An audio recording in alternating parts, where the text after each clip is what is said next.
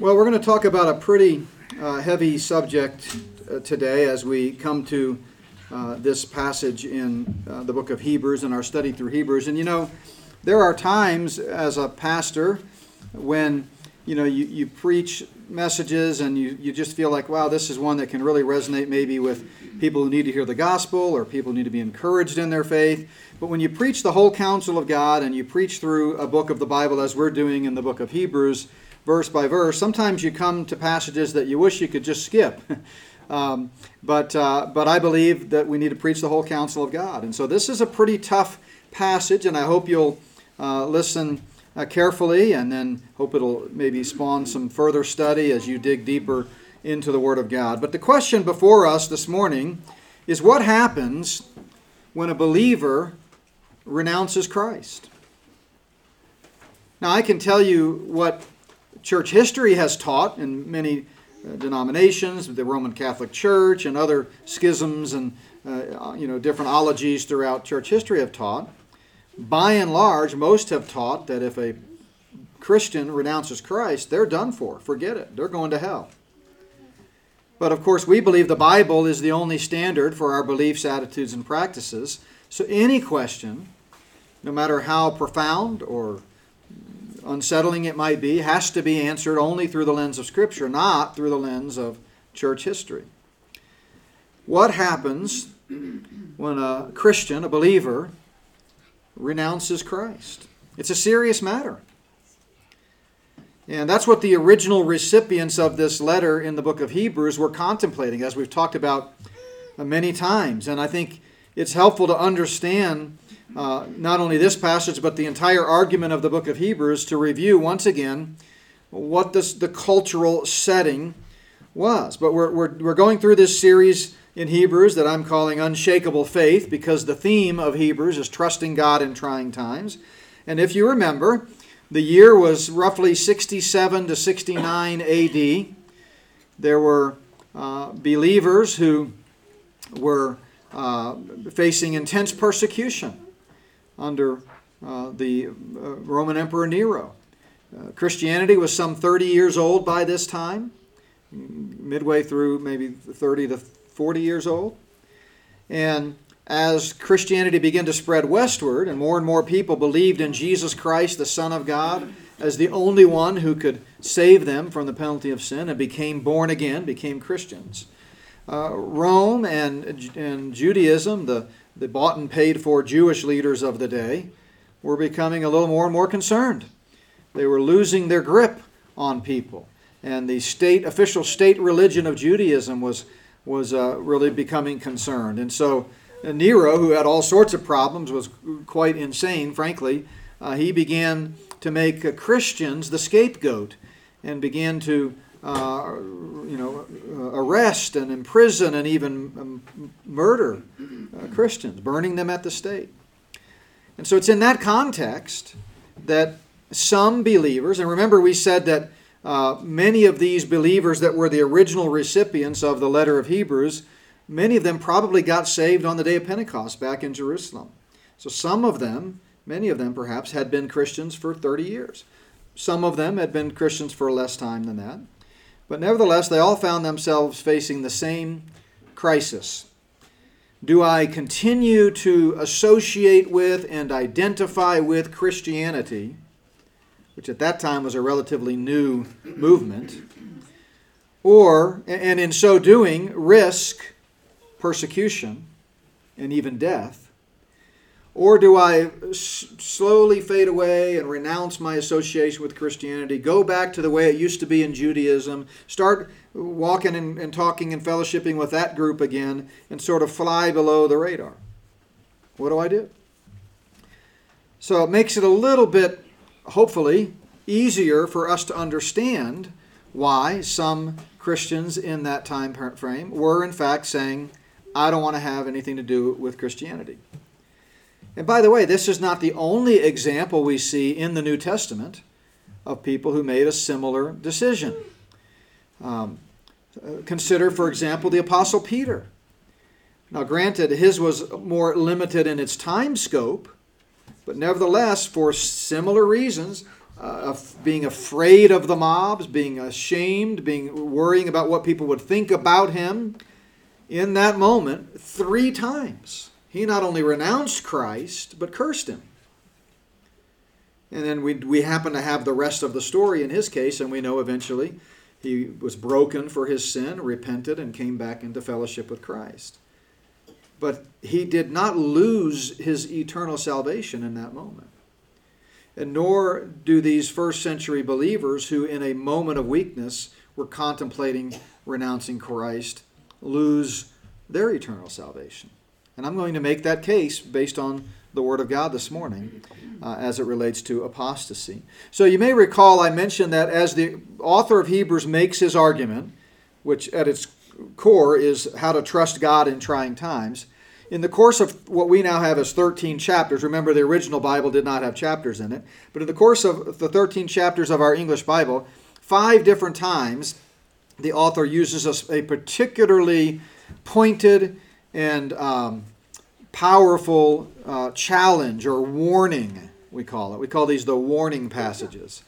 And we've looked at 2 of those so far. We looked at the danger of neglect from the first part of chapter 2.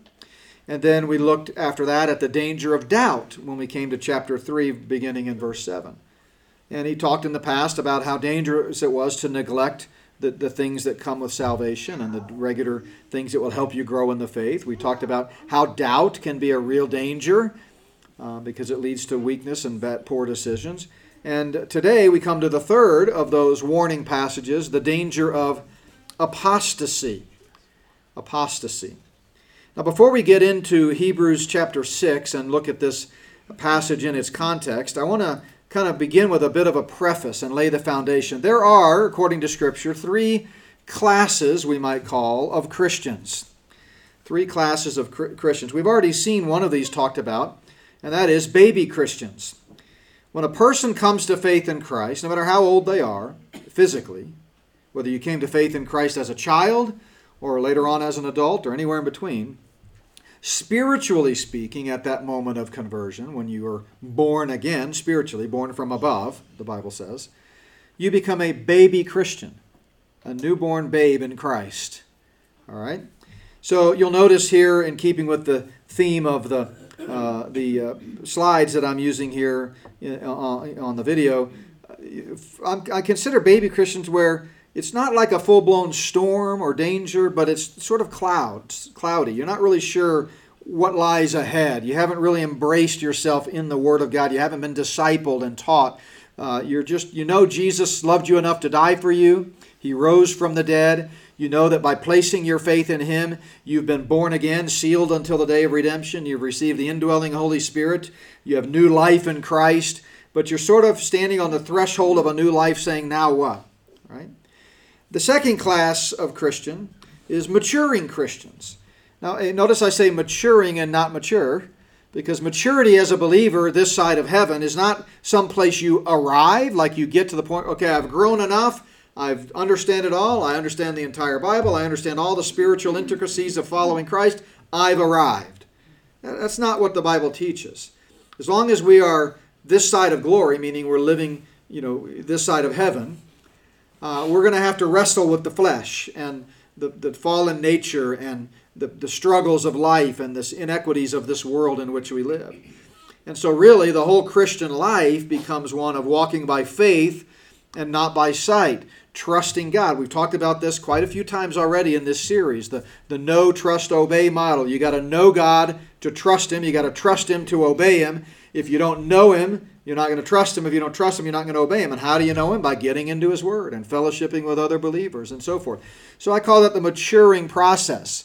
Now, maturing believers, maturing Christians may be at different levels of their knowledge and understanding and spiritual insight and wisdom, depending on how deep they've grown in the Lord. But there ought to be a forward trajectory. There ought to be a sense of which maybe it's 3 steps forward, 2 steps back now and then, but you're moving in the right direction. You're fellowshipping with the Lord. So baby Christians, newborn Christians, and then maturing Christians. But there's a third class that is pretty serious, and that's the one the writer is talking about here, and that's apostate Christians. An apostate Christian is one who has departed from the faith. Maybe at one point they were growing in their faith. They're definitely a Christian. That the issue of their eternal destiny is not at stake here. The issue is their fellowship with the Lord. But these are those who have drifted so far away from the Lord that at some point they made the conscious decision to say, I really don't want to have anything to do with the Lord. Now, in the context of this message, we're talking about those who might become apostate Christians because of intense pressure and persecution and life circumstance, and maybe, as we're going to see this morning, they were ill-equipped to handle it because they had not been in the Word, they had been not growing, and so they were sort of sitting ducks for this kind of thing. But I want to tell you there are many reasons why some believer might choose to walk away from the Lord. It's not always persecution. The highways of Christianity are littered with people who, for one reason or another, have made the unfortunate and very serious decision to walk away from the Lord and say, I don't want to have anything else to do with it. In 32 years of ministry, I've talked to a lot of people who have children, adult children, who they're praying for, and their heart is just grieved over them because they've turned away from Christ. And they know, these parents, they know that this child of theirs at some point placed his or her faith in Jesus Christ and Him alone for salvation. And they're really torn and puzzled, and how can this be? And it hurts, and they pray for them diligently. And they so pray for them to come back to the Lord. And we're going to talk about what the writer of Hebrews says is involved in that. But more often than not, when I come across people who are sharing that life story, they have come to the hasty conclusion that their son, daughter, friend, whoever it might be, must not be a Christian. Because, of course, no Christian would turn away from the Lord, right? Well, but what does the Bible say? The Bible certainly doesn't say that. Our eternal destiny is not contingent upon us being able to hang on to Christ. The moment you trust Christ, He gives you eternal life, and that's a present possession. And if it could ever be lost again, it's not eternal life, is it? It's got the worst name you could give it. Yet Jesus says, I give you eternal life, and you shall never perish. And so the first thing I try to do in those situations is counsel those people. Look, I don't know your son, I don't know your daughter, I don't know your friend. I don't know if they know the Lord or not, but I can tell you this much. If there ever was a point in time when they, by faith, trusted in Jesus Christ and Him alone for salvation, then that issue is settled. And what we're dealing with now is an apostate Christian who needs to come under the conviction of the Holy Spirit and be brought back into the Lord. But what causes people to come to this point? Maybe it's a tragedy in life. Maybe because of the fallen world in which we live, they face an unspeakable tragedy. Maybe it's the loss of a child, the loss of a loved one. Maybe their husband or wife died of cancer. But something happened that rattled their faith. And because they weren't maturing to the point where they could handle such a crisis, where they would say, like Job, though He slay me, yet will I trust Him, they went the opposite direction, shook their fist at God, and said, I don't know why this happened, I'm done. And they walk away. Tragedies, difficulties, inequities, problems, persecution. I think I've mentioned before, I don't remember if it was in the worship hour or in one of our Bible study hours, who among us can say with absolute certainty that if at some point in the future someone were to put a gun to our head, like is happening all over the world today, more persecution of Christians today than at any other time in human history. Okay? So what these Hebrew Christians were dealing with in the first century is not novel. It is directly relevant today. And by the way, if the Lord tarries His coming, it may become very relevant in America. But let's just state for the fact that certainly in other parts of the world right now this is happening. But who among us can say with absolute certainty that if someone put a gun to our head and said, deny the Lord, we would say, Jesus is my Lord, and I'm ready to meet Him? I hope that's what I would say. That's what maturing believers should say. But do we really know we would do that? And let's make it even more personal. Maybe you're absolutely confident that your faith is so strong, no matter what anyone tries to do to you, you're going to stand firm for the Lord. But what if they put a gun to your wife's head, or your child's head, or your grandchildren's head, and said, JB, deny the Lord, or I'm pulling the trigger? What would we do? So let's be very careful as we study this biblical doctrine of apostasy to not too hastily conclude, well, anybody that denies the Lord, they can't possibly go to heaven. All right? Let's let the Bible speak to this issue, and that's what the writer does here. So as we did with the first two warning passages in Hebrews, we're going to follow the same pattern to kind of outline the text: the caution, the concern, the consequence, and the cure. And so as we come to the danger of apostasy, what's the caution? The caution is this. He says, watch out for biblical ignorance. Watch out for biblical ignorance. Notice what he says in verse 1. Therefore, now, of course, therefore is a connecting word. Grammatically, it sort of ties two sections in the argument together. And the same thing is true in Greek. And so what he's pointing back to is what he's just talked about, what we studied last week here at the end of chapter 5. And basically, in that passage, he indicted his readers and us today, for whom it is applicable, for our lack of knowledge. And then he explains the remedy for that knowledge. And so he says, therefore, leaving the discussion of the elementary principles of Christ. So he says, you remember what he said in the last week? By this time, you ought to be teachers.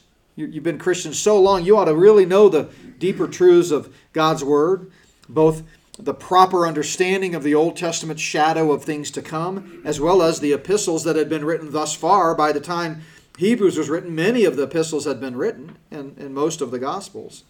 So by this time, you ought to be teachers. Instead, he said, you need someone to teach you again the first principles of the oracles of God. Remember last week we called it, do you know your ABCs? Because first principles there is the same idea as the elementary principles. If we go back to our text this morning, the elementary principles of Christ.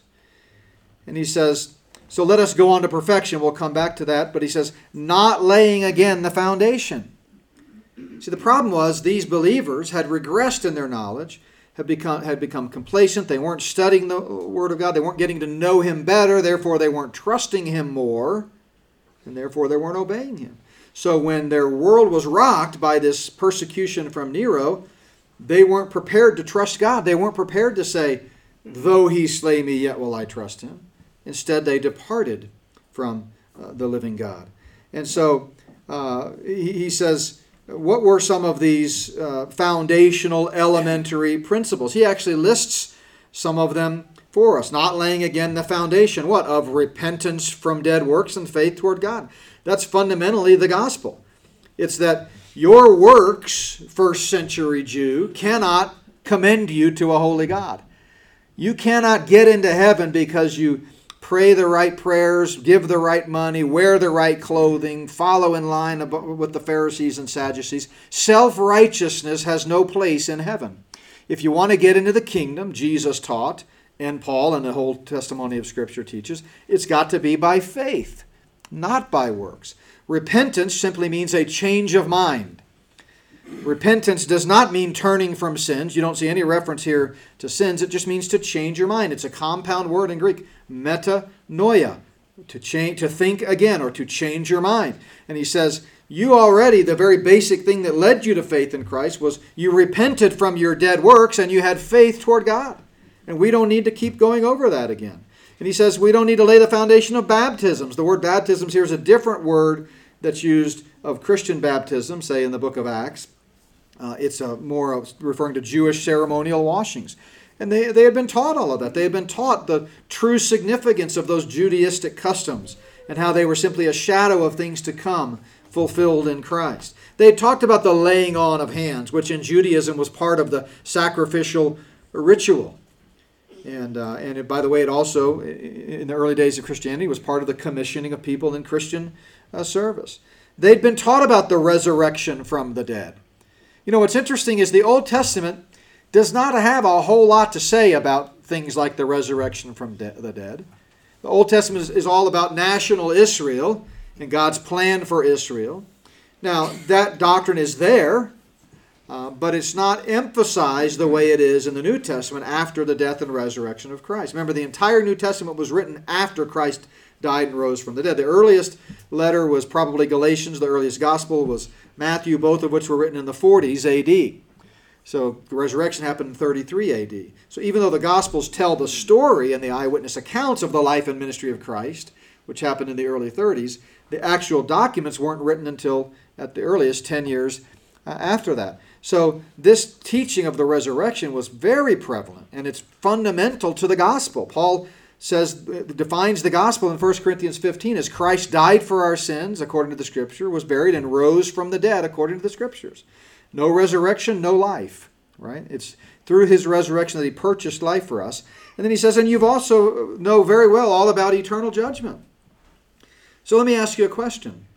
If the writer introduces this section by telling his readers, and by extension us, that I do not need to talk to you about eternal judgment and eternal damnation, why do so many Bible teachers then go on to suggest the rest of this section of chapter 6 is all about warning people against hell? He just said, I don't need to tell you about that. You already know your home in heaven is secure. And if you're a believer today, that issue is settled. You do not need to spend 1 second wondering whether or not you're going to go to heaven. To do so is an affront to the Son of God himself, who promised in John 10, I give you eternal life and you shall never perish. And yet so many believers are plagued by this constant doubt because bad teaching and bad theology has convinced us to look at our lives and our behavior to see if we're really saved. And if there's any sin in our lives, we must not be saved, right? I hear preachers talk about this all the time. I was talking about this week with somebody. And we talked about it Wednesday night as well. The erroneous notion that, quote, if there's consistent sin in your life, you must not be a believer. Well, we can put that issue to rest on the authority of God's Word, who says, when Jesus said, I give you eternal life and you shall never perish. But let's also put it to rest anecdotally with a little experiment. How many of you in here this morning are believers? Raise your hand. You know the Lord Jesus as your Savior. Amen. How many of you sin? Okay, good. How many of you sinned last week? Raise your hand. Good. How many of you sinned 2 weeks ago? Good. How many of you admit to sinning ever since you became a believer in Jesus Christ? Sounds like we have a pretty consistent sin problem. If consistent sin meant that you're going to hell, then Jesus didn't need to die on the cross. The very essence of salvation is by grace through faith. Grace is an undeserved, unmerited gift of God, not something we earn through our works. You're not saved by your good works, and you don't prove that you're saved by your good works. And so, for just a second, I want to drive that point home by looking at the biblical teaching on eternal security. It's crucial that we understand this because, this passage has a strong warning against apostasy, and if we don't understand the clarity on the issue of eternal security, we might misunderstand Hebrews 6 and think, oh boy, I thought I was saved, but I might end up in hell after all, right? So remember, Jesus said, most assuredly I say to you, he who hears my word and believes in him who sent me has everlasting life. And what does he say? You shall not come into judgment, but you have passed from death to life. In that moment where faith meets the gospel, in that moment, you're changed. Your spiritual DNA is changed. You become born from above. And nothing after that moment, even serious, egregious, major sin, cannot undo what Jesus did for you at the cross. Now, I know what many people think at this point. Well, are you saying that Christians can go on and sin, do whatever they want after they get saved? Well, sure, you can sin before you're saved. You can sin after. You can sin all you want. I don't recommend it. In fact, it's a terrible thing. And, we have a video on our YouTube channel about the awfulness of sin. I have a colleague that I've worked with many times in ministry who's produced an essay in which he lists 30-some-odd serious consequences of sin in the life of a believer. I'm here to tell you, sin is a dangerous foe, and it will destroy lives. It will wreak havoc in your life. It will cause you to avoid the blessings of God. It'll bring the natural consequences that come from sin. It'll cost you eternal rewards at the bema judgment. All kinds of problems with sin. Don't do it. But that's a separate issue of whether something I can do after my conversion can cause me to end up in hell when the Lord Jesus said, you've passed from death to life and shall never come into judgment. Our position in Christ is secure at that moment and is not contingent upon some future behavior. Right? Jesus said, I quoted this a moment ago, I give you eternal life, you shall never perish. He said, most assuredly I say to you, whoever believes in me has present possession, everlasting life. Peter describes our eternal security this way. He says, we've been given an inheritance that does not fade away. Now, sometimes the word inheritance means a particular portion of inheritance in the kingdom, rewards, positions of service, special blessings. But sometimes the inheritance refers to our entire eternal life in the kingdom. Such is the case here. Context determines meaning. But he says, to an inheritance that does not fade away, that is reserved in heaven for you, who are kept by the power of God through faith. The moment we by faith trust God, at that point, it's God who keeps us. We don't have to worry about it. And you say, well, what if you stop believing? Well, even the Bible addresses that. Paul says, even if we are faithless, and he includes himself in this, by the way. Notice the first person plural, we. Even if we become faithless, the word faithless there in Greek is apistos, meaning no faith. Meaning we've turned our back on the Lord. We say, I don't believe in all in you. What does the Bible say? God remains faithful. You know why? Because he cannot deny himself. Even in earthly life, if a physical child denies his family and says, I disown you, I no longer have anything to do with you, a simple DNA test would prove that they're still a child of that family. And spiritually speaking, our DNA associates us with God when we've been adopted into his family. And while this is, as the writer is about to say, a very serious concern and something that no believer should contemplate, even if,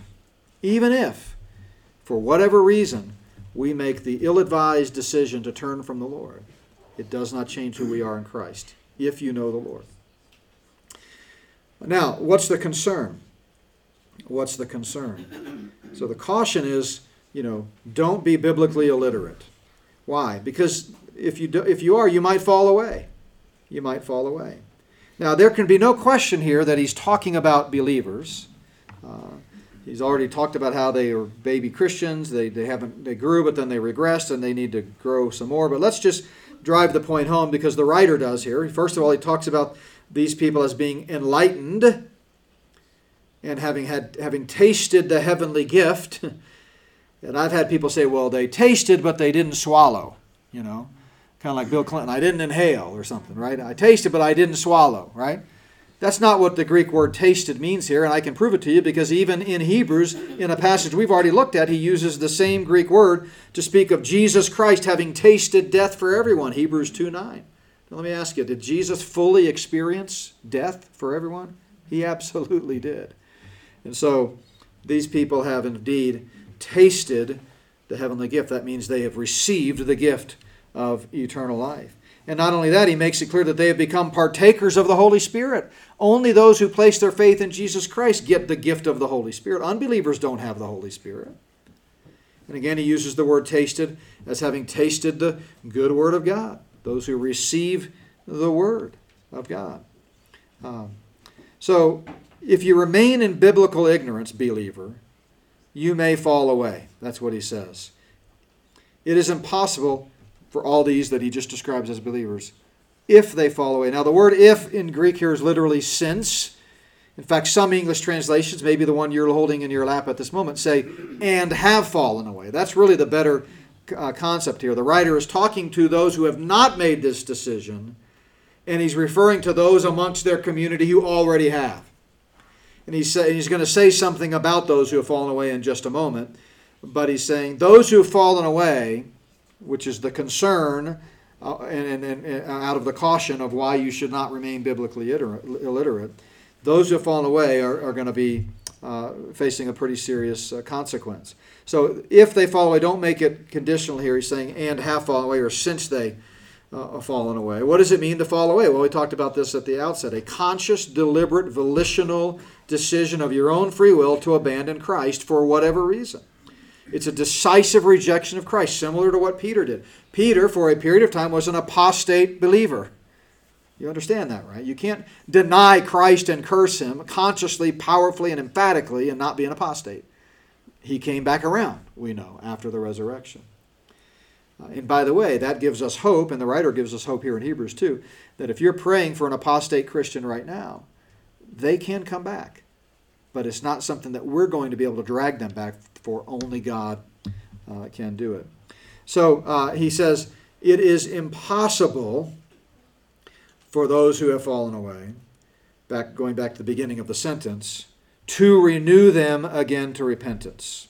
Now, what in the world does this mean? Does that mean an apostate Christian can never repent? Nope. This is where good hermeneutics come into play.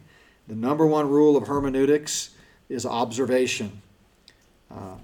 Jim last week during the Lord's Supper service talked about an assignment that he had gotten. I had the same assignment, except my verse was Acts 1:8, not John 3:16, where you had to make 25 observations from that verse, and then 25 more, and then 25 more.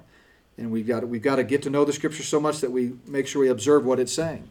And what we see here is that this is in the active voice. It does not say it is impossible for those who have fallen away to be renewed, passive voice. It says it's impossible to renew them again. In other words, repentance on the part of apostate Christians can only occur if God permits, as he says in verse 4, we skipped over, we're going to come back to it in a second. For some backslidden Christians, no amount of prodding, pleading, rebuking, arguing, dragging can bring them around. Only God can do it. So if you know an apostate Christian, the best thing you can do is pray for them. No guilt trips, no dragging and screaming and arguing and trying to convince them, because basically the writer says that's not going to work. Only God can do it. Only God can do it. Now, why is apostasy so serious? We looked at the caution, which was, be aware of biblical literacy. Watch out for it. Make sure you know the Word of God. Why? Because you might fall away.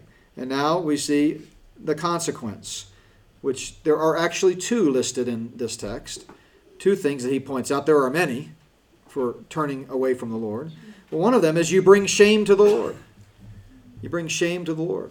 Now remember, the writer's argument from the outset, he starts out with a beautiful description in chapter 1, verse 1 of the glory of the Lord, how he represents God. And then he's made the argument now for 5 chapters about how Christ, the one who saved them, is superior to anything else on the earth, superior to angels, superior to Moses, superior to Aaron, superior to Judaism in general. So he's appealing now to this Lord who should be elevated in the eyes of the readers to say, do you really want to bring that kind of shame on your Savior? Notice what he says here in verse 6. If they fall away, it's impossible to renew them in repentance because they crucify again for themselves the Son of God. See, for these Jewish Christians, remember the context. To depart from Christ and revert back to Judaism would entail a return to all of the Jewish convictions and practices and all of those types of things. And so in so doing, they were going to go back through the sacrificial system. And this Jesus, who the writer says is the once-for-all sacrifice, and the Old Testament Jewish sacrifices were simply a shadow, a foretelling of the ultimate Lamb of God sacrifice. If they go back then and start participating in those sacrifices, thinking again and abandoning Christ that he's not the one, they're going to essentially crucify the Lord again for themselves and put him to an open shame.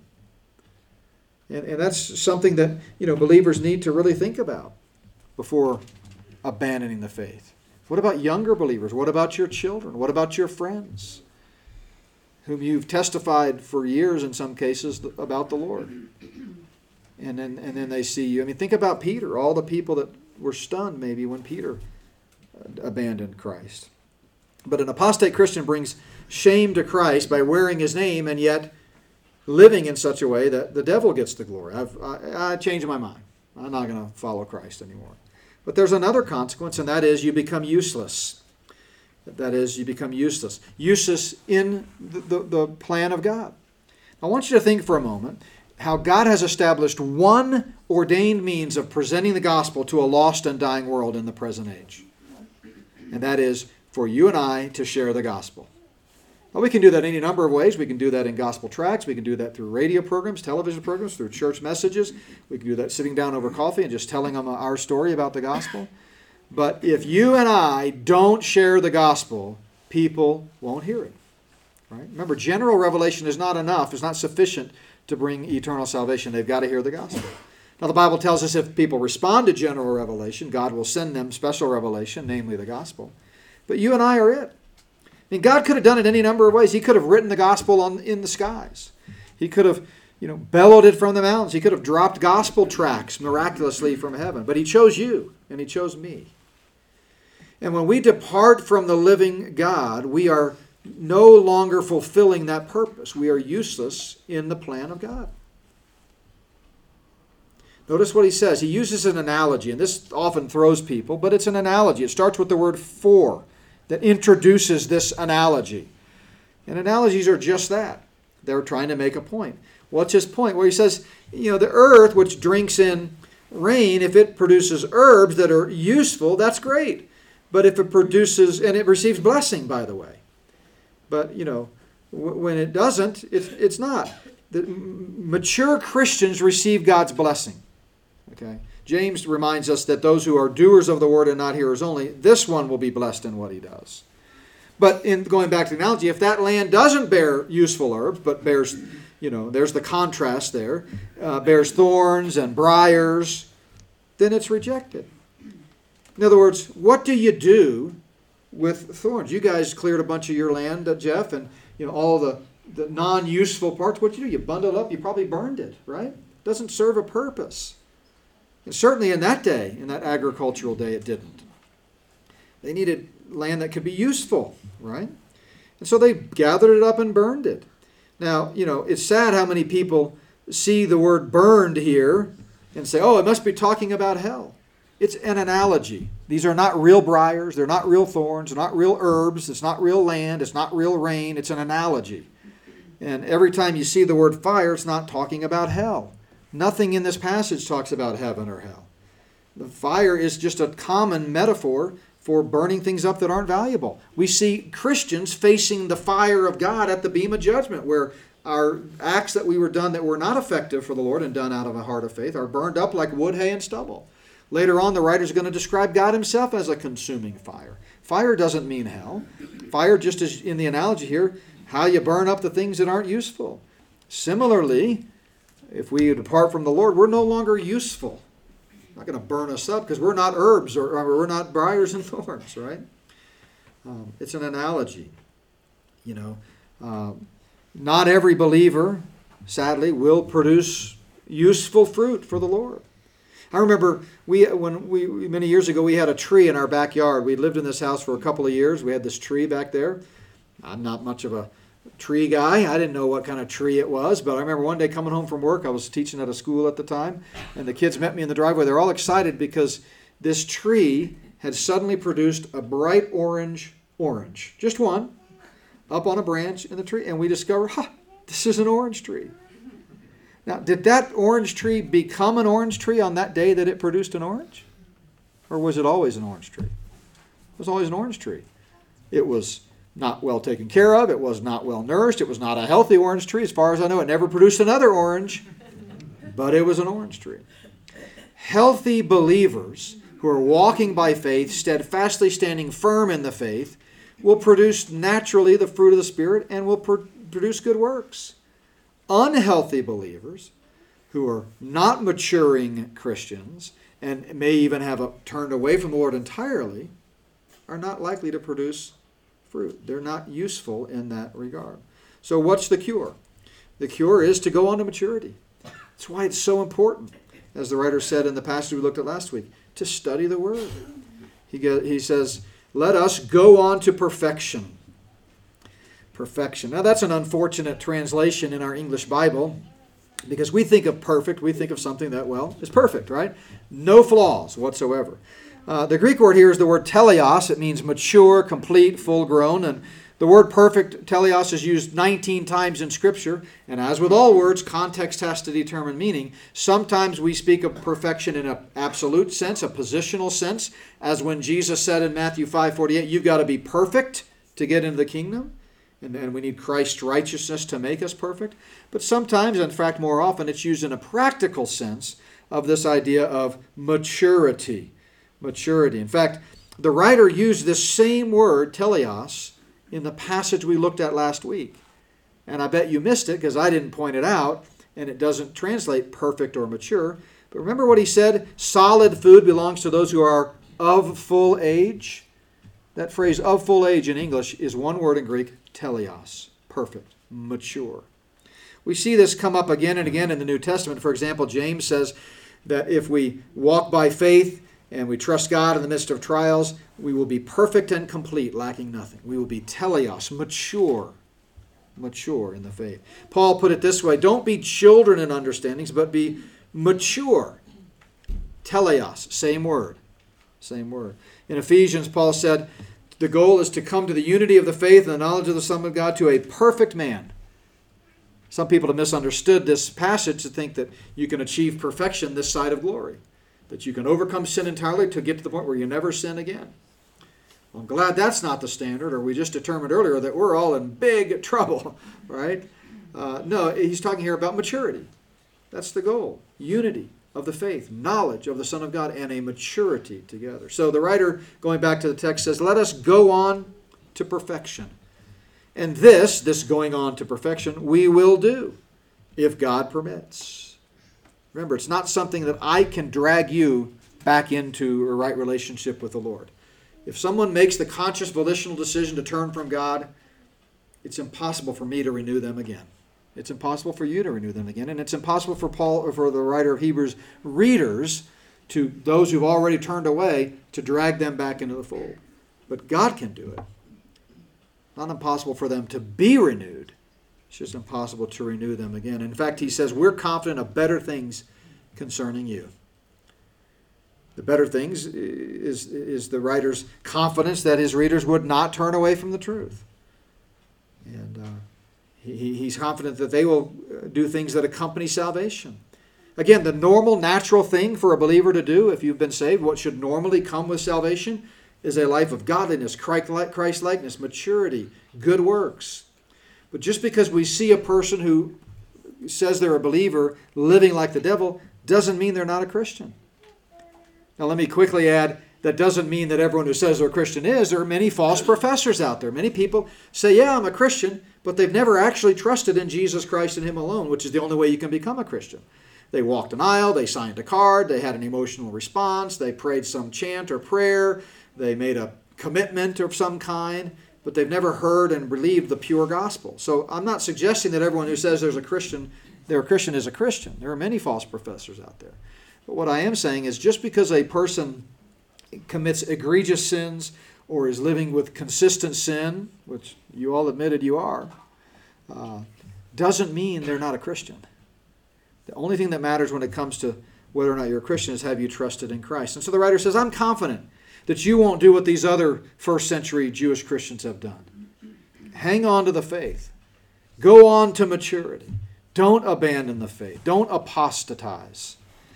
And he says, God is not unjust to forget your work and labor of love, which you have shown toward His name, how you've ministered to the saints. One of the marks of spiritual maturity is love and ministering to other believers. Another mark of spiritual maturity is diligence. We desire that each one of you show the same diligence to the full assurance of hope until the end. Don't give up. Even though you're facing terrible circumstances, don't give up. Don't become sluggish. Why? Because if you become sluggish, guess what? You might be one of those who makes that conscious decision to turn away. But instead, imitate those who, through faith and patience, inherit the promises. Here he's talking about the rewards that those get who are faithful. Previously we talked about this with the children of Israel. Remember, the children of Israel in the wilderness, all but Joshua and Caleb, because they had a lack of faith, didn't get to experience the blessings of milk and honey. Many of them are in heaven today if they knew the Lord, but they missed out on the earthly blessings. And same is true for those who choose to turn away from the Lord. The Bible teaches that there is a reward of the inheritance for those who continue to serve the Lord heartily.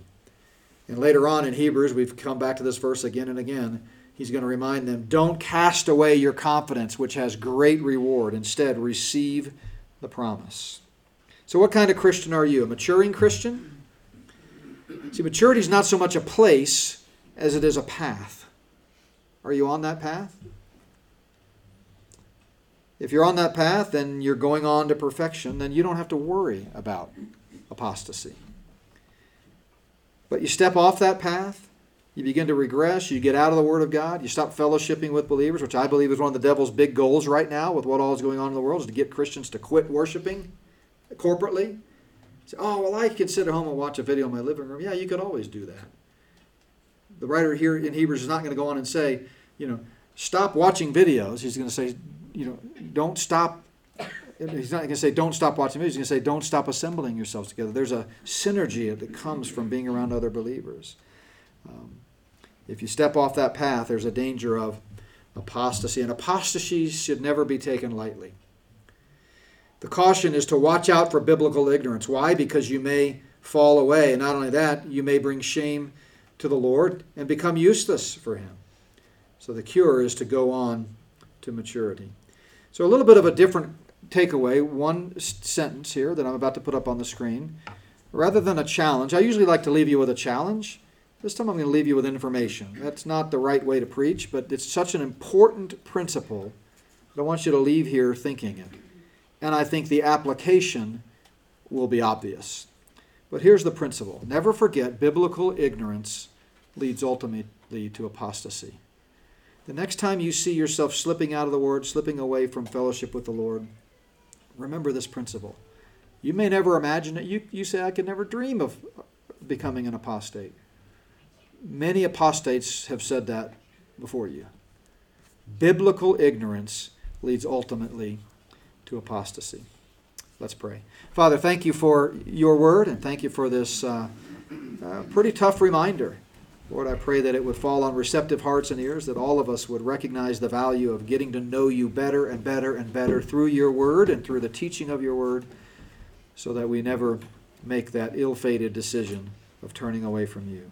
We love you and we thank you. In Jesus' name we pray. Amen.